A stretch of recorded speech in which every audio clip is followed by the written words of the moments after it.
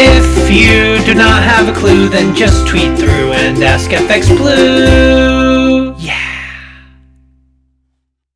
Hello, it's Tuesday the 11th. I'm FX Blue, and this is the market brief. So Boris was on, buoyed by the Tory success in last week's local elections, which has triggered a major rethink within the Labour Party.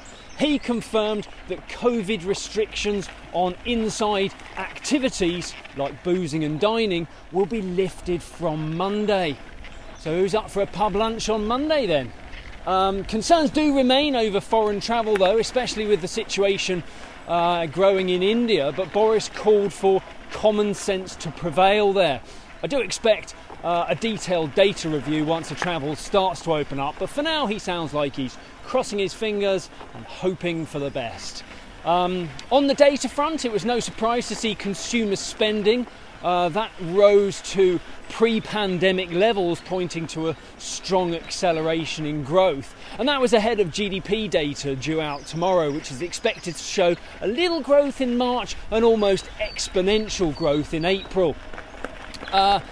In the market, since non-farm payrolls released disappointing stateside data, sterling has rather been released to reflect the fundamental performance of the UK economy. We touched 141.60 against the dollar yesterday, and although we trimmed the sales before the closing around 141.20, that was still the highest close since February 2018. Over in the US, the payrolls data will have concerned the Fed, no doubt, especially given their previous assertion that there's plenty of slack in the labour market. The $1.9 trillion from the Biden bill was supposed to kickstart the economy, but now questions are being asked about the real strength of the US recovery and indeed whether Biden is likely to introduce further stimulus.